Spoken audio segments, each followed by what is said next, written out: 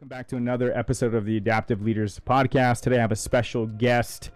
This guest was actually one of our first sponsors last week in last week's episode, so I am grateful to have him on. We're excited to dive in and get to know him a little better. Welcome to the podcast, Walter Hoggan. How you doing, brother? Good, bro. So Walter, you're a family man. You are the owner of Water and Wellness. You are a husband, a dad. What other things do you enjoy doing? Love spending time with my family. Got to take the day off yesterday, hang out with my kids, play in the little kiddie pool and hang out. Love golfing, playing basketball, climbing, just getting outdoors, going on hikes. Spending as much time with the family is really the number one thing, though. The value that you have around family, where did you get that from? So I had two sets of grandparents growing up that pretty much raised me. And that was, we used to get together at the Hoggan parties every Sunday without fail. And it was like the highlight of my childhood, just growing up with my cousins, getting to play all the time, and spending as much time with family as possible. Talking about your childhood, what memories stick out? Like what, I feel like there's core memories that really define people, right? From childhood to adolescence to teenage to early adulthood. Are there any memories that really defined who you are today? I would really have to attribute to my Opa, Harold. He was... Sorry, what's Opa? Opa is grandpa in German. Cool. And he was just an inspiration to everyone around him. He had a really rough childhood, grew up post-World War II. His dad was a photographer for the German army and was prisoner of war after. And his dad. So your great-grandpa. Yep. Wow. And so, long story short, his mom was an alcoholic. And so she put him and his sister out on the streets to basically beg for food and money and provide for the family when he was like 6 years old. And so he had a really tough childhood.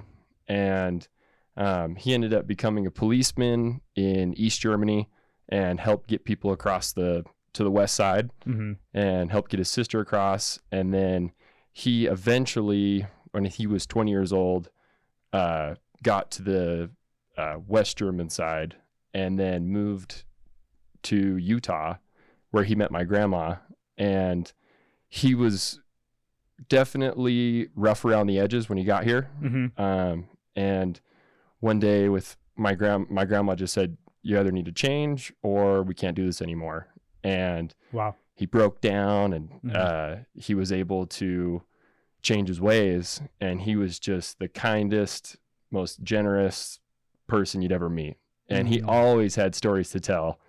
And he was just a joy to be around. What was one of your, do you have any like favorite stories that he would tell you as a kid? I feel like his stories about, his childhood and in particular, like one where he was stealing apples off the back of a wagon and the guy gave him some lashings, caught him doing it. And so but then he got the guy back and, ended up, this isn't necessarily a good thing, but he ended up like burning the wagon or something. He got his payback. Yeah, he got his payback. That's awesome. Yeah. So you've mentioned a few times your grandpa, at least around me. Yep. And you've mentioned before that you were raised by your grandpa or your grandparents. Yep. What was the reason for that? What were your parents? My parents were both entrepreneurs. My dad started the water store back in 1996. And so he was constantly busy with that, working 60, 70 hours a week. My mom, same thing. She was an esthetician. Then she also had a couple other businesses on the side. And so they were both just constantly working.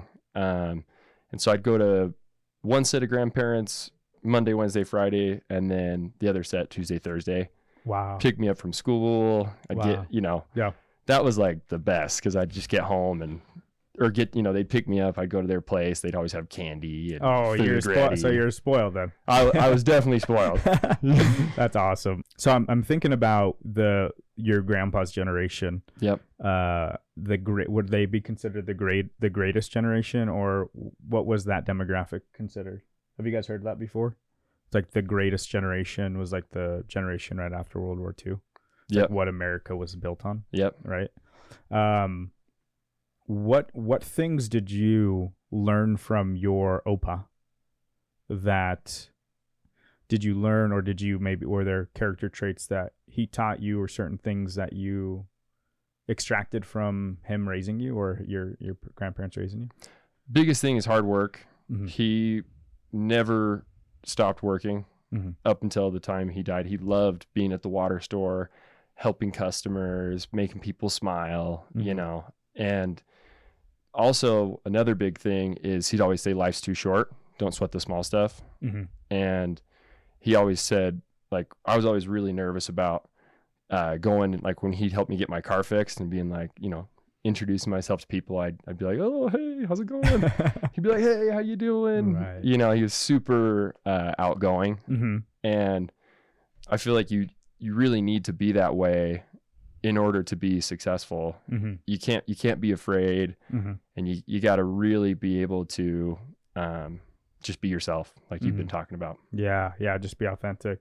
It's like it's counterintuitive too, because it seems like, you know, people are taught, I guess maybe they're not taught this, but in general, like, you want to have a public facing persona. Yeah.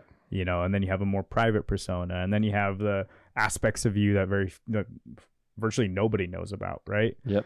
And that's not me defining that. I learned that from like a ex-CIA agent or something. He talks about like breaking down people and suspects. But when you are trying to, I guess, connect or build a business, or be more public facing like this, like, and you can just be yourself with quirks and everything, like not try to hide anything. It just humanizes you, you know, makes you more relatable. And sometimes people want to get on their high horse and like, I'm on a podcast episode, you know, like I'm being interviewed, I'm awesome. So I'm going to remind people how awesome I am. It's just be yourself. It'll go a long way. So generally when I'm like learning about people, I know there's generally two truths when you're uncovering values. One that a lot of people know about. I'll ask you, what were some of the most happiest times in your childhood, right? And then you can tell me those stories, and then we can kind of extract, that's why you're a generous person. That's why you love family. That's why you are happy or positive, right? But then there's another part that I don't think a lot of people understand or know about, but maybe they do, you know, maybe I'm assuming. But the other part of, you know, having strong values is, what were the aspects of your life or your early, you know, upbringing that wasn't positive, that was negative? What were the times where you were maybe your saddest? And this is kind of interesting when you're talking about it and saying it out loud, because you can also extract values that you picked up because of those moments. And that's not readily apparent, right? Yep. So for an example, I am a strong advocate for diversity and inclusiveness. And that came from an upbringing of not being included and being picked on for the color of my skin or because my last name is Sanchez, right? And so that value is very strong within me because of my upbringing and certain things that I went through, right? Yep. Is there anything like that for you? Are there any things that you can like extract from, you know, some moments where you're like, this is something that is going to define me for the rest of my life? Yeah. One thing in particular is when my brother was 9 years older than me, Archie, and he struggled with addiction from a young age. And my parents were both super busy. And so when he was really struggling, when I was like 10 years old, just after he'd gotten out of high school, maybe I was a little older because he'd moved back at that point, and he had to come live with us, and he was, you know, trying to get sober, and I was having to be basically his caretaker or look after him while he was struggling. And it really taught me a lot about, you know, I always looked up to my brother, and I thought he was, you know, just none of that would ever happen to him. And it really taught me a lot about how even when you're at your best, sometimes things just don't work out as planned. And he still, you know, he struggled with it for years up until 5 years ago. And that was when he hit his rock bottom, and he went to the Beacon House of San Pedro in California. and it was a 2-year program. We didn't really get to talk to him for 2 years. And it changed his life. He was able to, he's been sober for 5 years now, and he went from just working at the Beacon House and being a counselor to being the CEO of the Beacon House now. Wow. And he's just absolutely crushing it now. Yeah. So it's been that was one thing is, even like, you've seen the Robin Williams quote, you never know what people are really going through, so not trying to take things personal when people, even when you're driving, I don't know if you've seen that show Beef recently, but it's like, it's crazy how things can escalate, when you're not really considering where the other person's at. No, what happened in that show? It's basically they get in a road rage fight, and then like it just escalates to the point where like they're really hurting each other. Oh shit. And like in their real life world. Oh wait, so is it like a what type of show is it? It's like it's reality TV or what? It's a Netflix gotcha. series. Okay. Yeah, it's a fantasy. Oh yes, the one with the Asian, the two Asian, like the Asian lady, right? Yeah. Okay, yeah, I know what you're talking about. Yeah, I saw that first that first episode. We saw it in Vegas for Mitch's podcast. You remember that show? She flips him off. Yeah. It escalates immediately. And you're like, whoa, holy shit. He goes and pisses in her house. Yeah. Oh shoot. Okay, so during those times where you were supporting and taking care of your brother and making like looking out for him, right? Yep. What did you pull out from those? Like, what values would you say that are still instilled in you today that you pulled from those? Probably the biggest one is drugs destroy dreams. Ooh. And that's, you see it all the time. We live in a world of addiction. What's that book? The problem with, what is it? It's the, so what does it talk about? It just talks about how like we live in the age of enjoyment, and there's always got to be something that we're, tuning into, and whether it be drugs or media, TV shows, there's always got to be something. And I feel like people just don't take the time to step back and really just live in the moment. Even in a lot of our phones are the biggest one. Oh yeah. I see it all the time. Like even with myself, with my kids, that's something I struggle with big time, is putting that damn thing down and really being in the moment with my kids. Yeah, that's not talked about enough, because there really is an addictive quality to social media and smartphones and everything. So yeah, it's tough, but the fact that you're aware means that you can change and hopefully get a grip on that. I don't see that being a problem for you. It's like you don't even have enough time to like we're operating this business, right? Yep. Imagine we walk in, Walter just scrolling on social media. Yeah. Like, welcome to Walter Wellness.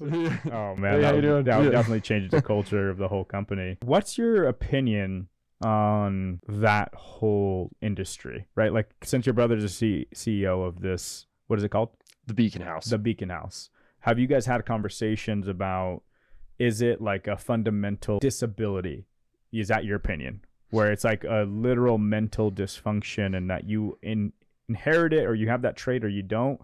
Or do you see it as another school of thought is it's a coping mechanism for whatever trauma that you've dealt with in your life, and that it is curable and it is not inherent? Like, what is your school of thought? After watching my brother, I feel like it's probably a combination of the two.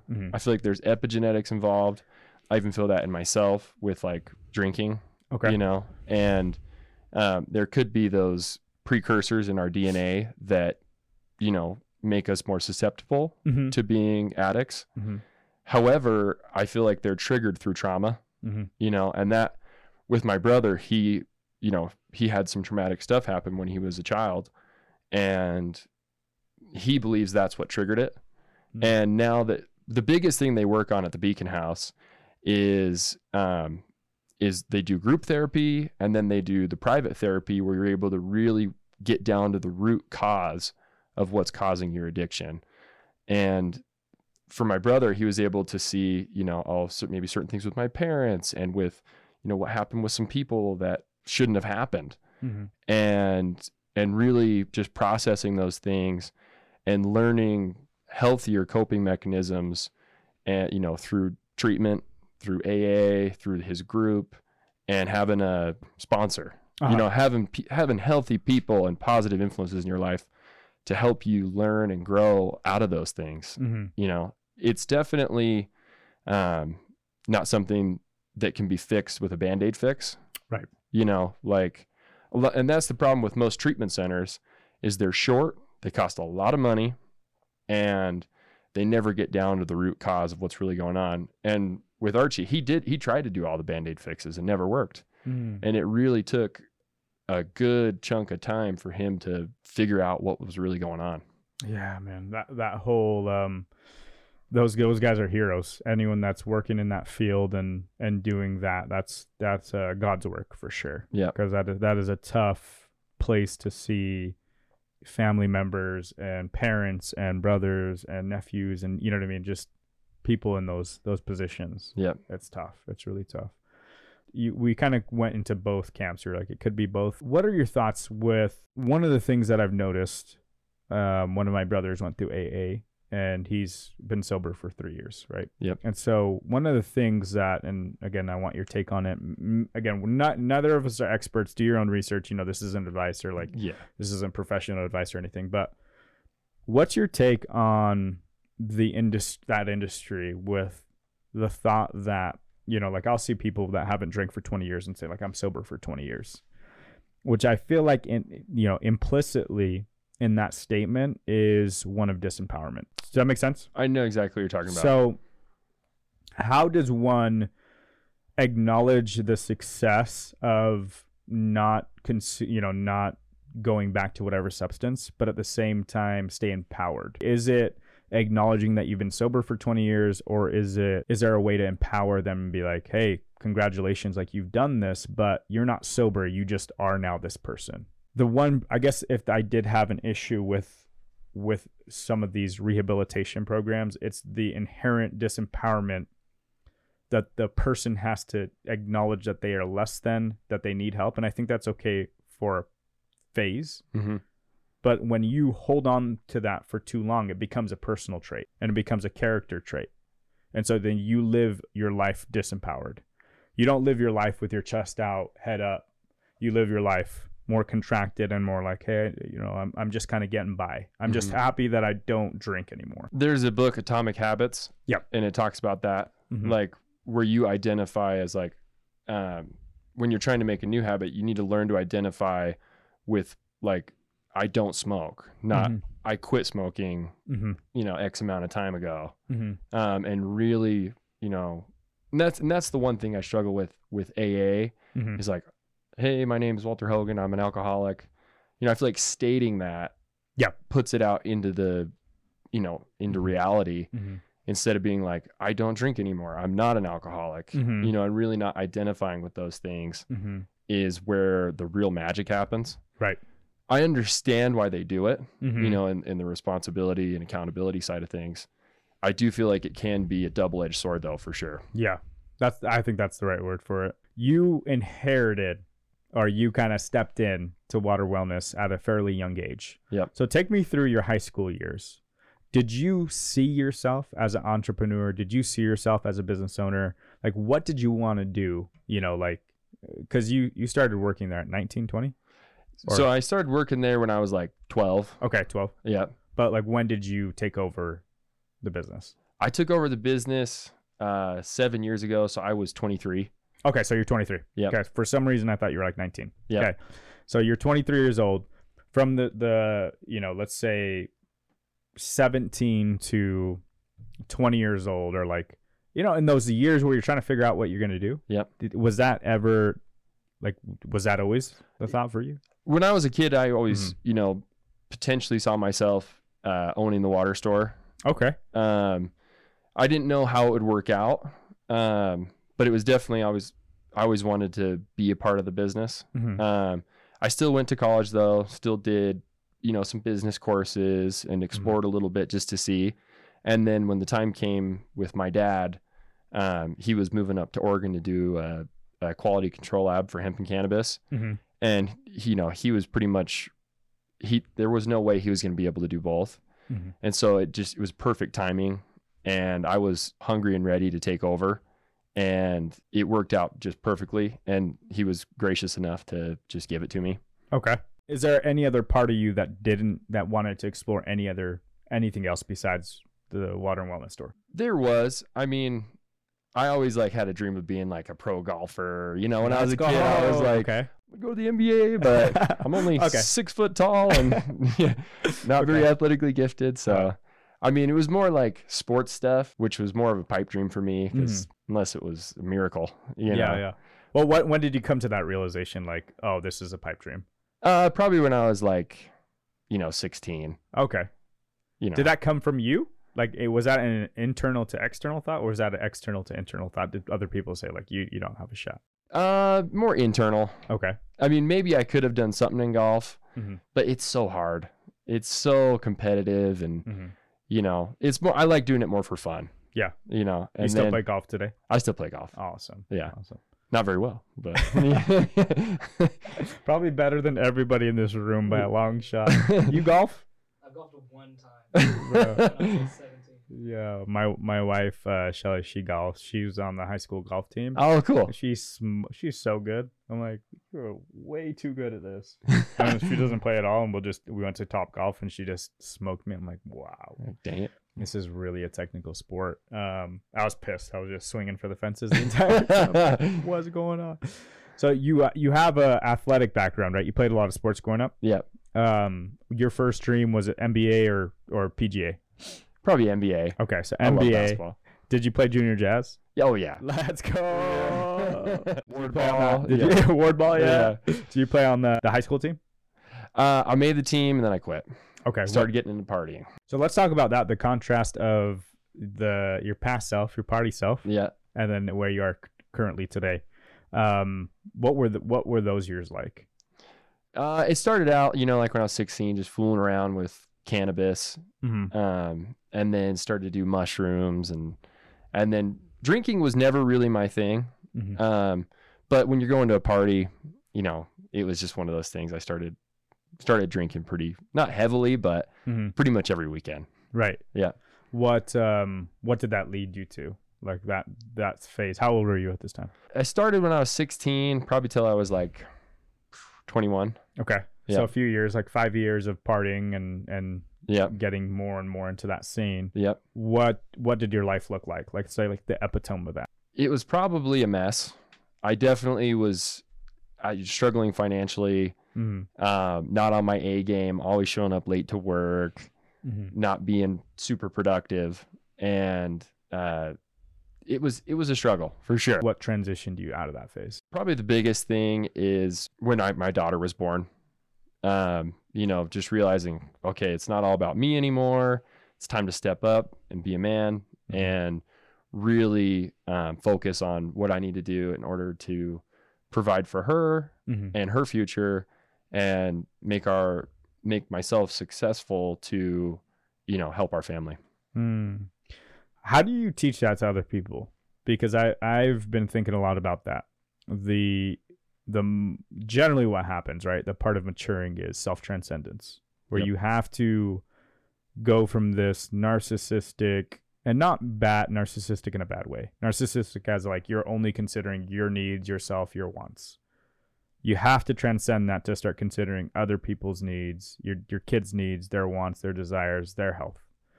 It can't happen outside of parenthood. You know what I mean? Like there's never going to be a time where you're going to love something more than you love yourself, besides when you have kids. And also I'm very conscious that it doesn't happen for every parent either too. Yeah. Right? Like that doesn't mean just because you have kids doesn't mean you go through this phase, because that's very similar to me. Like my life did a complete, 180 the moment that I found out that I was going to be having my firstborn, right? And it was like exactly that check. All right, got to stop this, X, Y, Z, like all of the things that I was doing. Really crazy shit too. Like not like, like really wild. How do you teach that to the young entrepreneur, the young, up and coming entrepreneur, somebody that, is there a way to teach it? Like, I'm like, go have a kid. Like, obviously that's not the answer, but it's like that. I mean, that is a tough one. I feel like without my children, I wouldn't be nearly as motivated and, feel that urge to really get after it. if you don't have kids, I feel like it's got to come from within somehow. And reading books like Atomic Habits, listening to podcasts. Like, I don't know if you listen to Dr. Andrew Huberman. He's got so many awesome ways to really make changes in your life.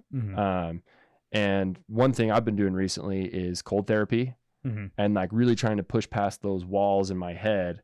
Like, I do not want to be in this, What's your longest time on that?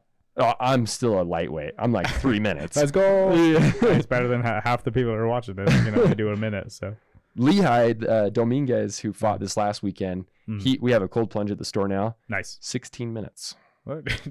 Was he able to get out and like move? I know. I was like, so he's gonna. He was freezing after though. You definitely have to have somebody there when you're doing it, because sure. Worst case scenarios, you literally can drown. That's my wife was saying. Yeah, just like I'm drowning. So it's important that people are there if you're gonna try to test it like that. Like, okay, I can't move. All right, we'll pick you. We got you. So continue on that string of thought that you're talking about. Reading books, listening to podcasts. Just pushing yourself in ways that you don't necessarily want to. Even coming to like you were saying with that post World War II generation that really, they had to deal with so much crap and they just pushed through. And it's like the hard times make strong men, weak times make soft men. And I feel like, we kind of live in that society today where it's we're not really challenged. I mean, some people, I don't want to take for granted some people's struggles, because obviously I live a more an easier life than a lot of people, and like compared to other countries where like it's a struggle every day. But for the average Joe here in America, I feel like pushing past those preconceived limits we put on ourselves, where they get that fire inside, is hard to say. Like, what's going to push them to even pursue those things? Because even I still struggle with, pushing past certain things. Like, I know I should read every night, but I want to watch beef, or I want to watch this TV show. And, it's a struggle. I mean, I don't feel like anyone's ever going to be perfect at it. No. If you're aware of it though, and you're able to really, hopefully take the necessary steps and listen to the right people, read the right books, hopefully it's a progression over time. So your advice to the people who are seeking purpose, seeking to be motivated or be more self-disciplined is do more hard shit. Yeah. Challenge yourself, get out of your comfort zone, and then do that consistently.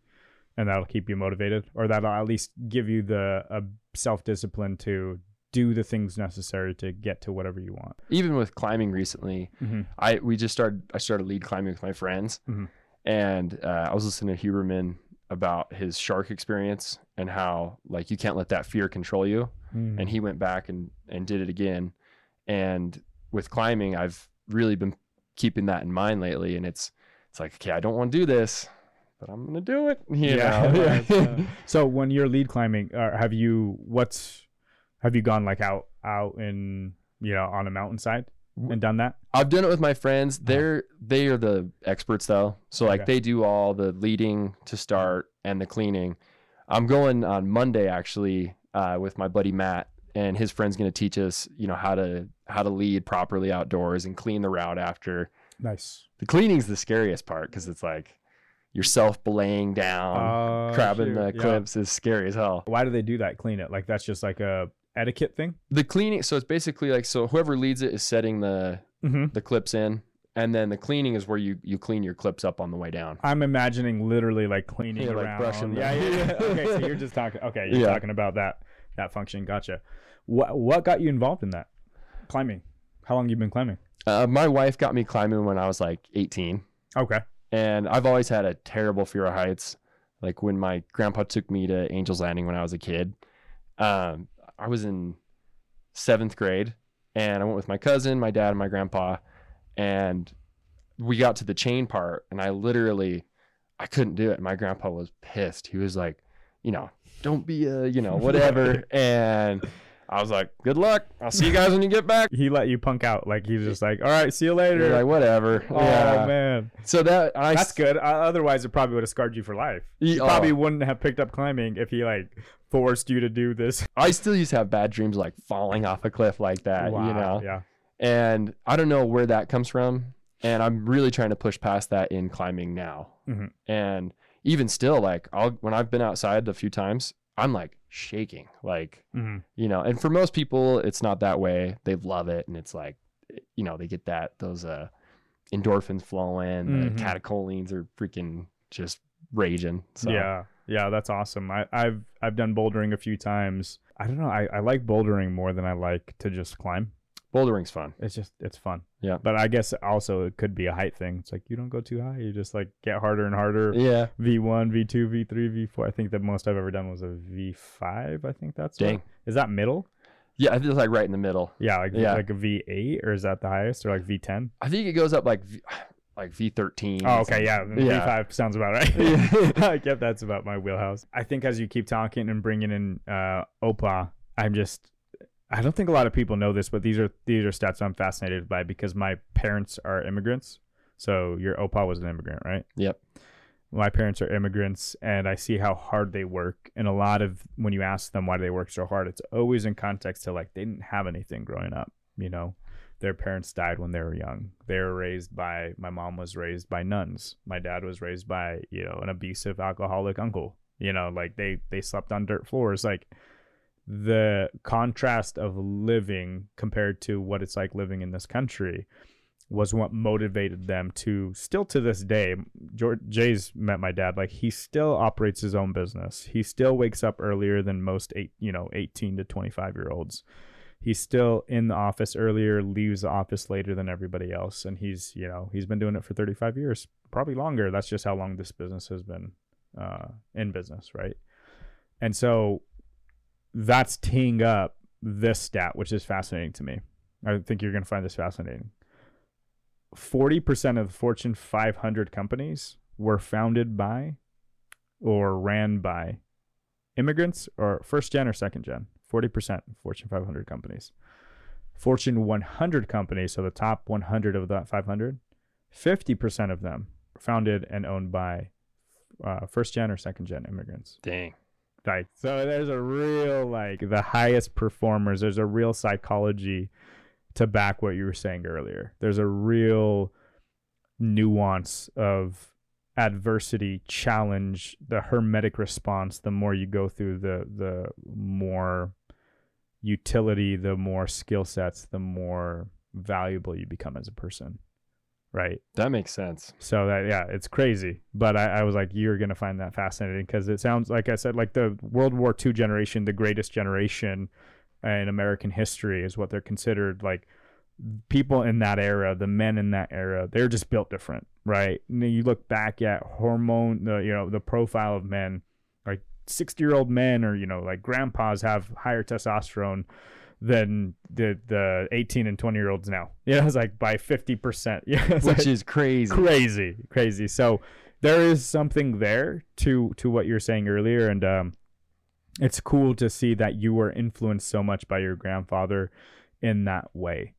So that leads perfectly into Water and Wellness. This company, I've noticed and I've observed, dealing with dozens of companies in Utah Valley, Utah County, Salt Lake County. I've noticed that it has a very deep love. Like your customers just are raving fans. You got a lot of raving fans. It's very prominent. If you follow Water and Wellness on social media, it just seems like once you come across you guys, you're lifelong customers. Yep. Let's take it to the founding of that company. Why Water and Wellness? Why did your father found this company? My dad he was a big soda drinker for years and years. Mm-hmm. And in 1996, he had a really bad kidney stone and had an out-of-body experience.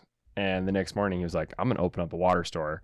So he started doing research, found a guy in Ogden who was selling water distillers. But you got to go deeper into that story. Yeah. You don't just get a kidney, wake up the next day. Why? Like, why did that happen?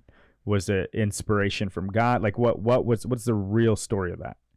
I would say, and I don't want to put words in his mouth, Okay. it was probably inspiration. Okay. You know, he was Mormon at the time, Mm-hmm.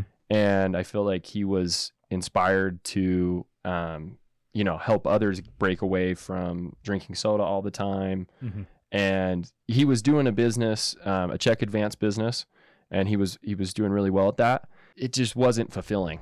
Mm-hmm. And, you know, he didn't really like when people didn't pay their loans or their, you know, their check advance. Mm-hmm. Oh, we're going to go take their stuff. You know, Right. it's like, Right. this business sucks. Right. And so he was looking for something more. And I would say he was inspired to do this to help others. You know, and then as he started doing research on tap water and what's in it, Mm-hmm. you know, it really motivated him to spread the word about, you know, clean water. So what is the research on that? What's in our tap water? It's up for debate, you know, Okay. but there definitely are, like fluoride. Huberman has a really good podcast about this. Mm-hmm. There's a lot of things in there you don't want to be drinking. Okay. You know, chlorine in particular really screws Mhm. up your microbiome. Mm-hmm. Fluoride, heavy metals, pharmaceutical drugs. Mm-hmm. Another big one is pesticides Mm-hmm. like glyphosate, atrazine or Mm-hmm. atrazine, I don't know how you say it. Mm-hmm. And Birth control. yeah, exactly. Yeah. And those, I mean, even the pesticides Mm-hmm. and microplastics too, we were talking about with Yep. lower testosterone, Mm-hmm. is playing a huge factor in, you know, our health, you Mhm. know, and there's so many things, and the infrastructure is so old.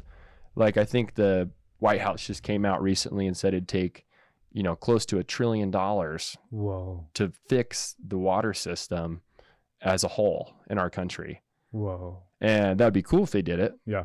I don't see it happening in the near future. Mm-hmm. Let's just print money. Why not? Let's We do already- it. We already do Yeah. it. Let's just print it thin out for a good cause, right? Instead of just going toward, I don't know, what did people spend their stimulus on? Consumerism? Yeah. Crypto. Went right back into crypto. That's actually a genius if that's what it was. The stimulus went into crypto and then they like rug pulled everybody. They got their money back Yeah. times some. I think they also found the people that were trying to like get around the SEC. Have you seen all those violations that are around? Oh yeah. It's wild. Yeah. Exactly what happened. That's genius. So the water system you said is going to take $2 trillion. So the infrastructure, and just to get even more elementary when you're talking about that, like Mhm. just think about the piping, Yeah. where the water's coming from, how old it is. Like, have you ever cleaned your drain pipe out before? Oh. Disgusting. Oh, man. Like say, like if you don't think that those two are synonymous, then I don't know what, like we're talking to walls, because like of course rust, right? There's so many things that are just going to deteriorate over time. Do you know what after the filtration process, do you know how much, have you measured the water in TDS and everything? Yeah. So our water gets down to 0 parts per million. So it's pure clean water. Wow. There's nothing in it, and it's Wow. been sanitized with ultraviolet light and ozone as well. So there's not going to be any bacteria or nasty stuff in there. Mm-hmm. So it's not sanitized with chlorine, which will also damage your body. It's sanitized with UV light. Yep. Okay. So let's put this in context, because I did this a couple of years back with my my fiance at the time. So we went and we measured municipal water Mhm. from different states, different counties, and it averaged from 1,400 total dissolved solids to 22,000 total dissolved solids, or maybe it was 1,800. But like a wide. That's big. So what that means is you're measuring things in your water besides water. So the fact that you just said you have 0, that's ultra pure water. Yep. Like ultra pure. So when we were talking earlier about the pesticides, the herbicide, insecticide, fungicide, birth control, chlorines, like all of these different things to sanitize the water, pharmaceutical drugs, like we're not exaggerating, because the water, if you test it and do this, go buy a TDS meter. You can get it on Amazon. Type in TDS meter. It'll cost you $20, maybe less, $14. And pour out your water, right? Your tap water. Yep. Pour into a glass. Put that TDS meter and it'll read the total dissolved solids. If you need that proof of what we're talking about, go do it yourself. And it's ridiculous. Like thousands of ingredients in your water besides water. It's like comical. Like I can't say that with a straight face. It's mind-boggling. Yeah. So that's fascinating that the company was founded in 1996. Yep. So your dad was looking to this in the mid 90s, and then he started the company, right? Yep. Let's take it from his timeline, him running it, operating it, to when you picked up. What did you guys learn through those? Because there's probably a certain set of operating knowledge and like just overall knowledge of like how to make your product even better to where you currently are. One of the things is when we first started, we just did distilled water only, and so it was pure clean water, nothing in it. We didn't talk about minerals. We didn't talk about alkalinity. We had no idea about hydrogen water at that point. And we've really come a long ways as far as our system. Like we just did distilled before. We've actually gotten away from distilled, and we have a 7-stage process now. First step being ion exchange, second step carbon, third step perfect filter reverse osmosis, which is what's going to get out all the really nasty stuff we were talking about. And then it goes to our holding tanks and then comes through a backwash carbon, which gets rid of any taste, odor, or sediment. And then as it's running out to the front, it goes through UV light, and then we do the ozone at night to sanitize as well. Nice.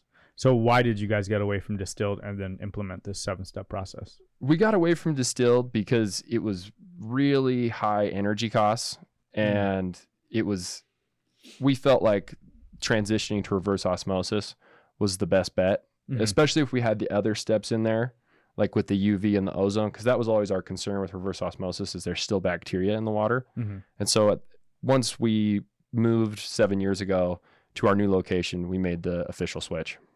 Nice. And where did you guys move from? Just down the street. Oh, okay. So it's still the same city. Yeah. Cool. With this ultra purification model, one of the other reasons why your customer base is so, like, why are they so enamored? I feel like it has to do with Ramon and the culture there. Okay. And them really having trust in the quality that we're providing. Yeah. And Ramon has been our rock for years, and just like the energy he brings, not only the quality of the water, right, but the way he's able to make people feel, and that customer service of him truly caring for each customer. That's and we awesome. we try and instill that in all our other guys too, and in myself. I try and take a step back sometimes and not get so caught up in the and being real with people. Right. Right. That's awesome. Let's talk about what happened with your dad wanting to close shop and then why you stepped in. When my dad moved up to Oregon, he was pretty much just done with the shop at that point. Like he'd been doing it for 20 years at that point, and he was ready to take the next step. And at that point, I was just ready to step in, and we barely made it to the new shop. It was on a shoestring. I didn't have a lot of money at the time. I wasn't able to get out any loans because I didn't have a lot of credit.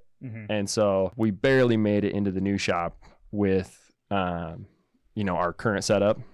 And luckily we've just grown like crazy ever since. I think that just has to do with, again, quality, the culture, and, the love that we're really putting into the water. You decided you wanted to do that. You took the risk. What was the underlying motivation for you? Why that? I've never wanted to work, your typical 9-to-5 job. I've always wanted to do something where I have the freedom to create my own schedule and to really do something that I feel was a benefit to the community. And with the store, I'm able to really be involved with people, stay connected, get to know customers, and really develop relationships on a deeper level than just like, when you're working anywhere else. It's a lot more fulfilling. And eventually I'd like to take that to the next level and really give back in a deeper way to the people who are really struggling with, not having clean water. My buddy, Spencer Crocker, he's been, his family's awesome. And, they've been going to, he just got back from Nepal, and they helped build a sustainable water system there. Wow. And then he was in Africa recently, and it's he's really just he's living the dream, you know? Right. And seeing the pictures of him with the people and how happy they are. It's so cool. That is really cool. So what does that look like for you? Like, does that look like a sister, like nonprofit to water wellness? Does that look like a charity? Does that just look like an arm, like a service arm for you? What do you have in mind for that bigger vision? Once we have things dialed in a little more, I would really like to just give a certain percentage to, like, let's say, like a sister company or a nonprofit, or maybe even something we don't do. Like, I'm just giving it to like Spencer's company, and they're able to have more funds to, do what they're doing, because they're just killing it. That's awesome. Yeah. Have you read a book called The Go-Giver? Yeah, that's a good Dude, one. That's a good one. So good. The Law of Stratospheric Success, the service. That's awesome. We were working with you at the store, but that vision to, help bring water to billions of people. Is there like a practical plan in your head that you can do that? The logistics of that? I feel like the hardest thing standing in the way is getting the good word out there and getting everyone on board with it, and really figuring out what is the most cost effective, best system for the communities that need clean water, and really figuring out what stands in the way. And there is a lot of politics involved there, as far as, I don't want to be conspiratorial. It seems like there's plenty of money out there. And it makes me wonder, like, well, if people have this much money, why aren't these issues being resolved? Not just water, like homelessness, drug addiction, because there's clearly solutions out there, like the Beacon House, like we were talking about, or like Spencer with his water system that he's been doing in small communities. And it's just hard to see that, like, why can't we just get everyone on board? And, there's plenty of money out there to make it happen. And it's just, it makes that, I think the biggest part is going to be getting people to rally behind something like that. And it's probably going to have to be through social media, or, ideally they'd blast it on the big news. Yeah. Like, hey, like, this is how we fix this issue. Yeah. And really putting those solutions into real time. Right. Yeah, it is tough. It seems like there's a lot of politics. There's so many moving parts, but it seems like fundamentally, like there are simple solutions maybe that are just over complexified by the people aspect, the politics. Yeah. So that's interesting.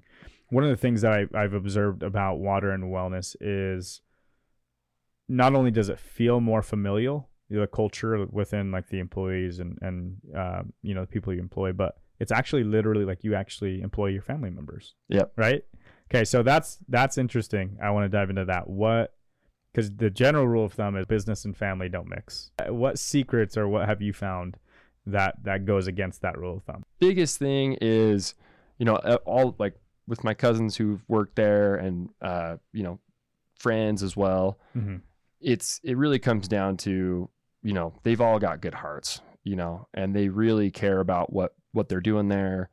And in the same way we're talking with the culture, it's like they love helping people, and that's probably the hardest part with it is, sometimes there's a line there where it's like, maybe sometimes they'll get a little lackadaisical and you have to reel them in, but for the most part, they're all just phenomenal. So what is that? Would you advise, like, would you tell people listening, like, go like start a business and employ your family members? Is that something you'd say? I would say employ your family members, but at the same time, make sure, like, you trust your family members, because it's not always the best decision. If you really believe in them though, and they've got your back, and, nobody's going to care more than your family. Right. That's true. And I feel like that's the hardest part for a lot of business owners is they hire people who've got no skin in the game, and they don't really, they like their boss maybe, but they have no real emotional or family connection there where they feel, responsible in a way, for that's the interesting. The way that you said it is actually really logical. Like, there's a real reasonable perspective to what you just said, which is your family members have more skin in the game than like a random person, right? In that same vein, though, there's probably there are a lot of examples of where family members take advantage of that, right? And so what do you do when, in your own words, you said when your family member or your employees get more lackadaisical? What do you do to keep them motivated? How do you get them out of that? Biggest thing is, not try and tear them down, and really just be like, hey, like, how can I help you? How can I improve myself? What are ways we can grow, and really trying to approach it in a way where we can help grow each other, and not so much like, oh, you're fucking up. Like, what are you doing? Right. And really being more of a, like we were talking with gentle pairing, like a gentle leader, and help push them in the right direction. And sometimes that doesn't always work. And, you have to give them a little kick in the ass, but for the most part, it's pretty good. Yeah. Isn't that like, there's no one I would rather be showing tough love than, somebody that's like, hey bro, I'm going to see you at Thanksgiving, like, I'm going to see you at Christmas, like, get your shit together. You know what I mean? It's like, I'm going to tell mom and dad, you know what I mean? Like, I'm going to tell your parents. That's awesome. And that's like something that I'm like trying to navigate more, because there was a part where I was like, I'll never do business with family or friends because I've been burned in the past. And then now it feels like it's coming full circle, because it just feels like in business in general, there's a lot of deceit, there's a lot of lying, dishonesty, all these different things that happen. And I'm realizing, like, it's not necessarily I was burned by family and friends. It was more like, it just wasn't meshing as well. But like where I was really burned was with strangers, that have no skin in the game. They don't care whether they renege on a contract, or, they don't ante up, or they pull money out of the business account and run away. Like it's like, it's not going to affect their life one way or the other.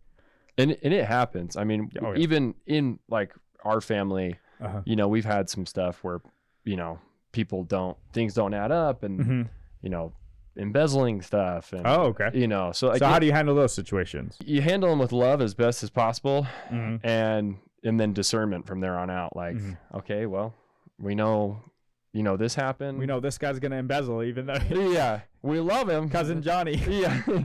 It's just one of those things where you have to be, on your A game as far as really, and you have to trust your gut. You can't just be like, oh, he's great, and right, everything's gonna work out. Okay, so what you're telling now is that it's not all sunshine and rainbows, even with family members. Yeah. Okay, but it seems like there's a practical way to deal with it. But I like I said, the culture is awesome.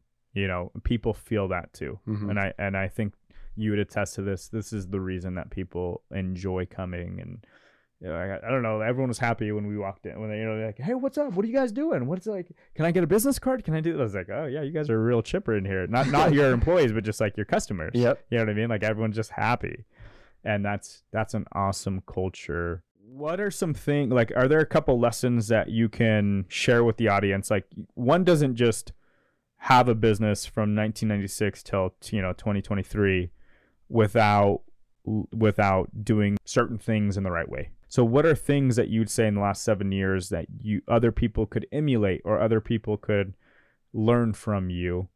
Because again, the average business fails within 24 months, right? Of launching. So what are certain things that you could maybe one or two things that you could share that have helped you stay in business and thrive in business?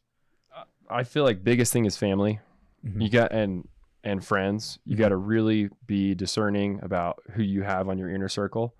And if you have good people to help build you up and help guide you, and you can lean into, like, I'll still call my dad like daily and be like, "Dad, what should I do with this?" Or I'll ask my wife every night, like, "What do you think about this?" And same with really close friends and family. Being able to have them as your rock, and not get caught up in, oh, well, this person says this, or, I should do this. And then at the end of the day, you take all that and you do your best, and you bust your balls. And like we were talking about with that older generation, you really just you gotta wake up early. Like I wake up at 5:30 pretty much every day, and, I'll go to the climbing gym, or I'll go play basketball. And I feel like exercise is also a huge factor in the mental health side of running a business. And the second thing you got to really have a good team. You got to have a Ramon, who, emulates the culture. You got to have somebody who makes people feel special. More than the water, it's those relationships that we have with customers. That's why we're successful, is because of those relationships. It seems like water and wellness, it has built-in passion, purpose, right? You're feeding people clean water. Water's the most important substance that we could put in our bodies, arguably, right? So how does one, let's say somebody who's leaning towards launching a business or starting a business, but wants to also do something they're passionate about, not just something that makes money or brings in enough to pay the bills. Yep. An impact entrepreneur. Are there things that you could express to them on how to find that, on how to uncover that? That's a tough one. I feel like you have to do a really big deep dive into yourself and meditate on things that you like to do. And there's some really good books out there that can help you realize what you want to do. And if you can find a solution for something that you're passionate about, I mean, that's what business is all about. The hardest part is we stand in our own ways. And even I stand in my own way a lot of the times with just self-doubt, negative self-talk, and really stepping out of our own way. Lehigh posted something the other day that was saying that same thing. And it was basically like somebody... Who's Lehigh? Lehigh's Dominguez. He's a... Okay. Gotcha. Yeah, you mentioned him. Badass fighter that comes in the store. Okay. Just awesome guy. And he posted how 50% of people with less confidence are go out there doing it. And, you're still just, too scared to go out there. And same thing like Opie's telling me, if you don't ask, you'll never know. Right. You got to really put yourself out there and not be afraid to get told no. Yeah. Fear of rejection. So how did you handle the fear of rejection? I really lean into exercise and my family, hanging out more with my kids and doing my best not to get caught up in the stress of it all, and really just trying to live in the moment, do the best that I can, even like just do your best, forget the rest kind of. Like you just gotta do your best. That's awesome.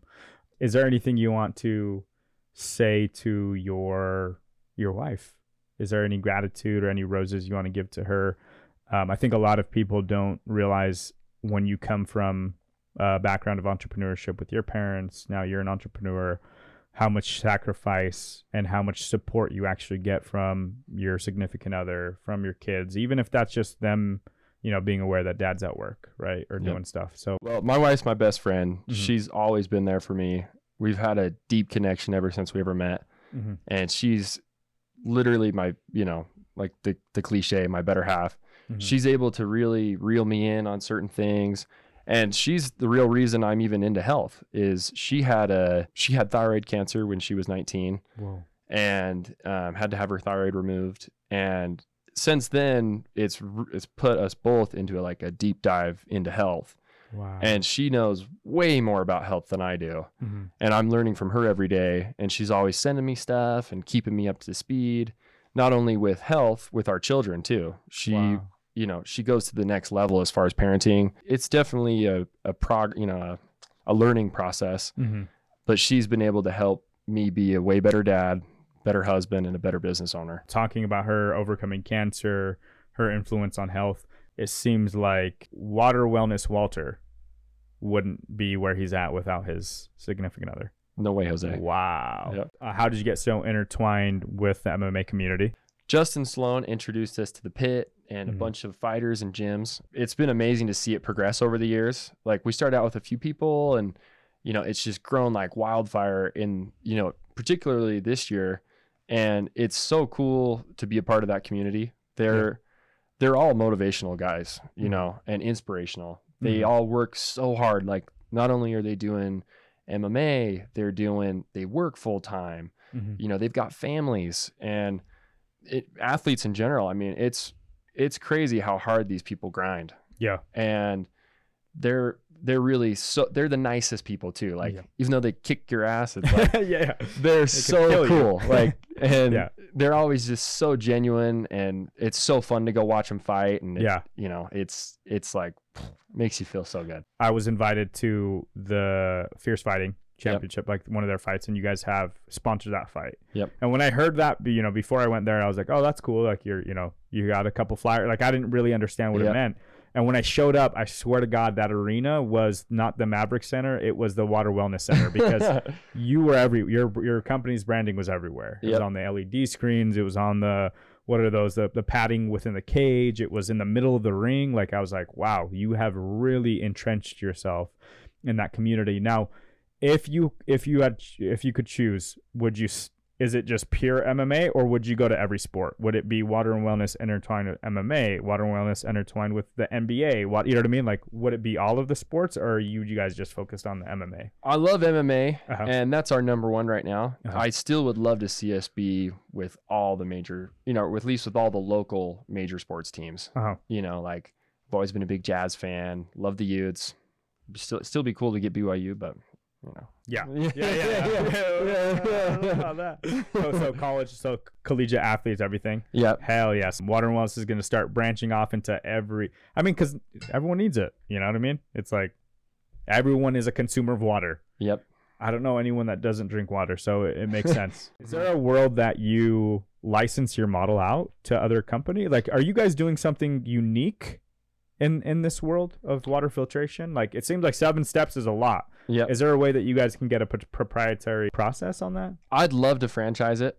And, the hard part with it is just, if you do franchise it, how do you keep the culture? Right. And you have to be really selective in who you're picking to own them, and making sure that they have the same core values, and that they're going to bring on the right people. In order to keep that intact. 100%. And that's exactly the problem with franchise models. Like, how do you keep it feeling like it's not a franchise? Yep. Yeah. Is there a way that you can patent the process? Have you guys looked into like utility patents, or the whole 7 filtration patent? Like, is there a way to patent that? I wouldn't, for us personally, I wouldn't say there is. Okay. The company that installed our system is Pacific Water. They're badass. Like, if you ever need like commercial water systems, they're top notch. Like, they make the best systems in town. Okay. And they're like next level. Okay. I feel like the technology though, so next level compared to water wellness, or even another level? As far as like big commercial water systems go. Okay. Like they do all the refineries, they do all the big universities, hospitals. Oh, okay. And they're doing like, they don't do residential. They sell to residential plumbing companies, but they do like commercial projects where like, ours, we can make like 7 gallons a minute. We're close to needing to be able to do, well, we do need it to be able to do double that here soon, just because it's hard to keep up with water consumption. Wow. But like the one they do at a refinery can do like thousands of gallons of clean water in an hour. Wow. It's crazy. Yeah. Is there a climate impact? Do you guys pay extra taxes because of how much water you guys go through? You know what I mean? Like, is there some sort of climate impact to what you're doing? At this point, no. Okay. There's been, rumblings about a tiered water structure here at some point, at least in Salt Lake, like especially for like grass lawns and, right. They're really wanting to limit water consumption. And that I feel like is coming full circle. There's a movie like Blue Gold, like we talked about last time. And the next big wars aren't going to be fought over what they're usually fought over. It's going to be fought over water, because, we're running, and until we fix the problems that are happening with Mother Earth's natural hydrological system, and, repair those things, we're gonna have a real struggle for water. What's the timeline for that? That's a tough one. I don't want to be, it's even like when they were saying, New York's going to be underwater at, this time. It's hard to put a time, and even, let's say that, we don't even run out of water.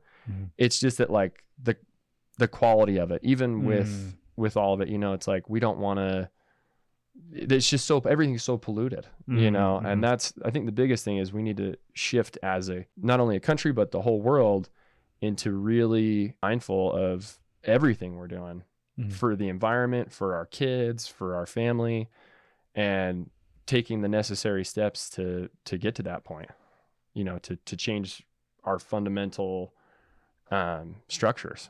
you know, with water, air, food, our mental health. Yeah. It's going to be I feel like I do believe in people though. I truly do. And I feel like, you know, there's a lot of doomsdayers out there like, oh, we're going to this and we're going to that. And at the end of the day, I feel like as a whole, for humanity, we're going to be able to step up and take care of all the issues at hand if we can just rally together and forget about all the crap in between. Yeah. And just love each other and truly, you know, do the things necessary. That's awesome. Yeah, I think it's important to have that positive outlook.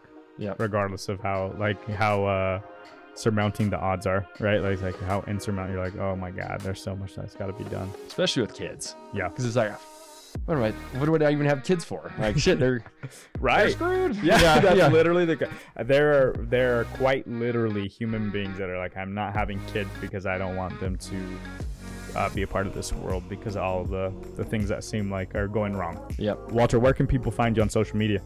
Social media, Water Wellness SLC on Instagram and Facebook. Yeah, TikTok SLC Water Reverse. Wellness. Yeah. Switching it up. Or maybe I can brain fart and maybe it is SLC Water Wellness for the Instagram too. I don't know. Yeah. One of the two. So, but either way. Website, waterwellnesscenter.com. Just give us a call too. We'd love to talk. That was another episode of the Adaptive Leaders Podcast. If we brought you any value today, like, subscribe, and share the episode. Also, one ask that I'm going to have on my end is if you guys could go rate and review the podcast, it'll help us get to a broader audience. Last week's episode, we were catapulted into the top 100 podcasts in multiple countries across the world, which is wild. We're now out of most of those top 100s. But if you guys can go like, subscribe, and rate and review the podcast, we can get back there. All right, guys. Till next time. Peace.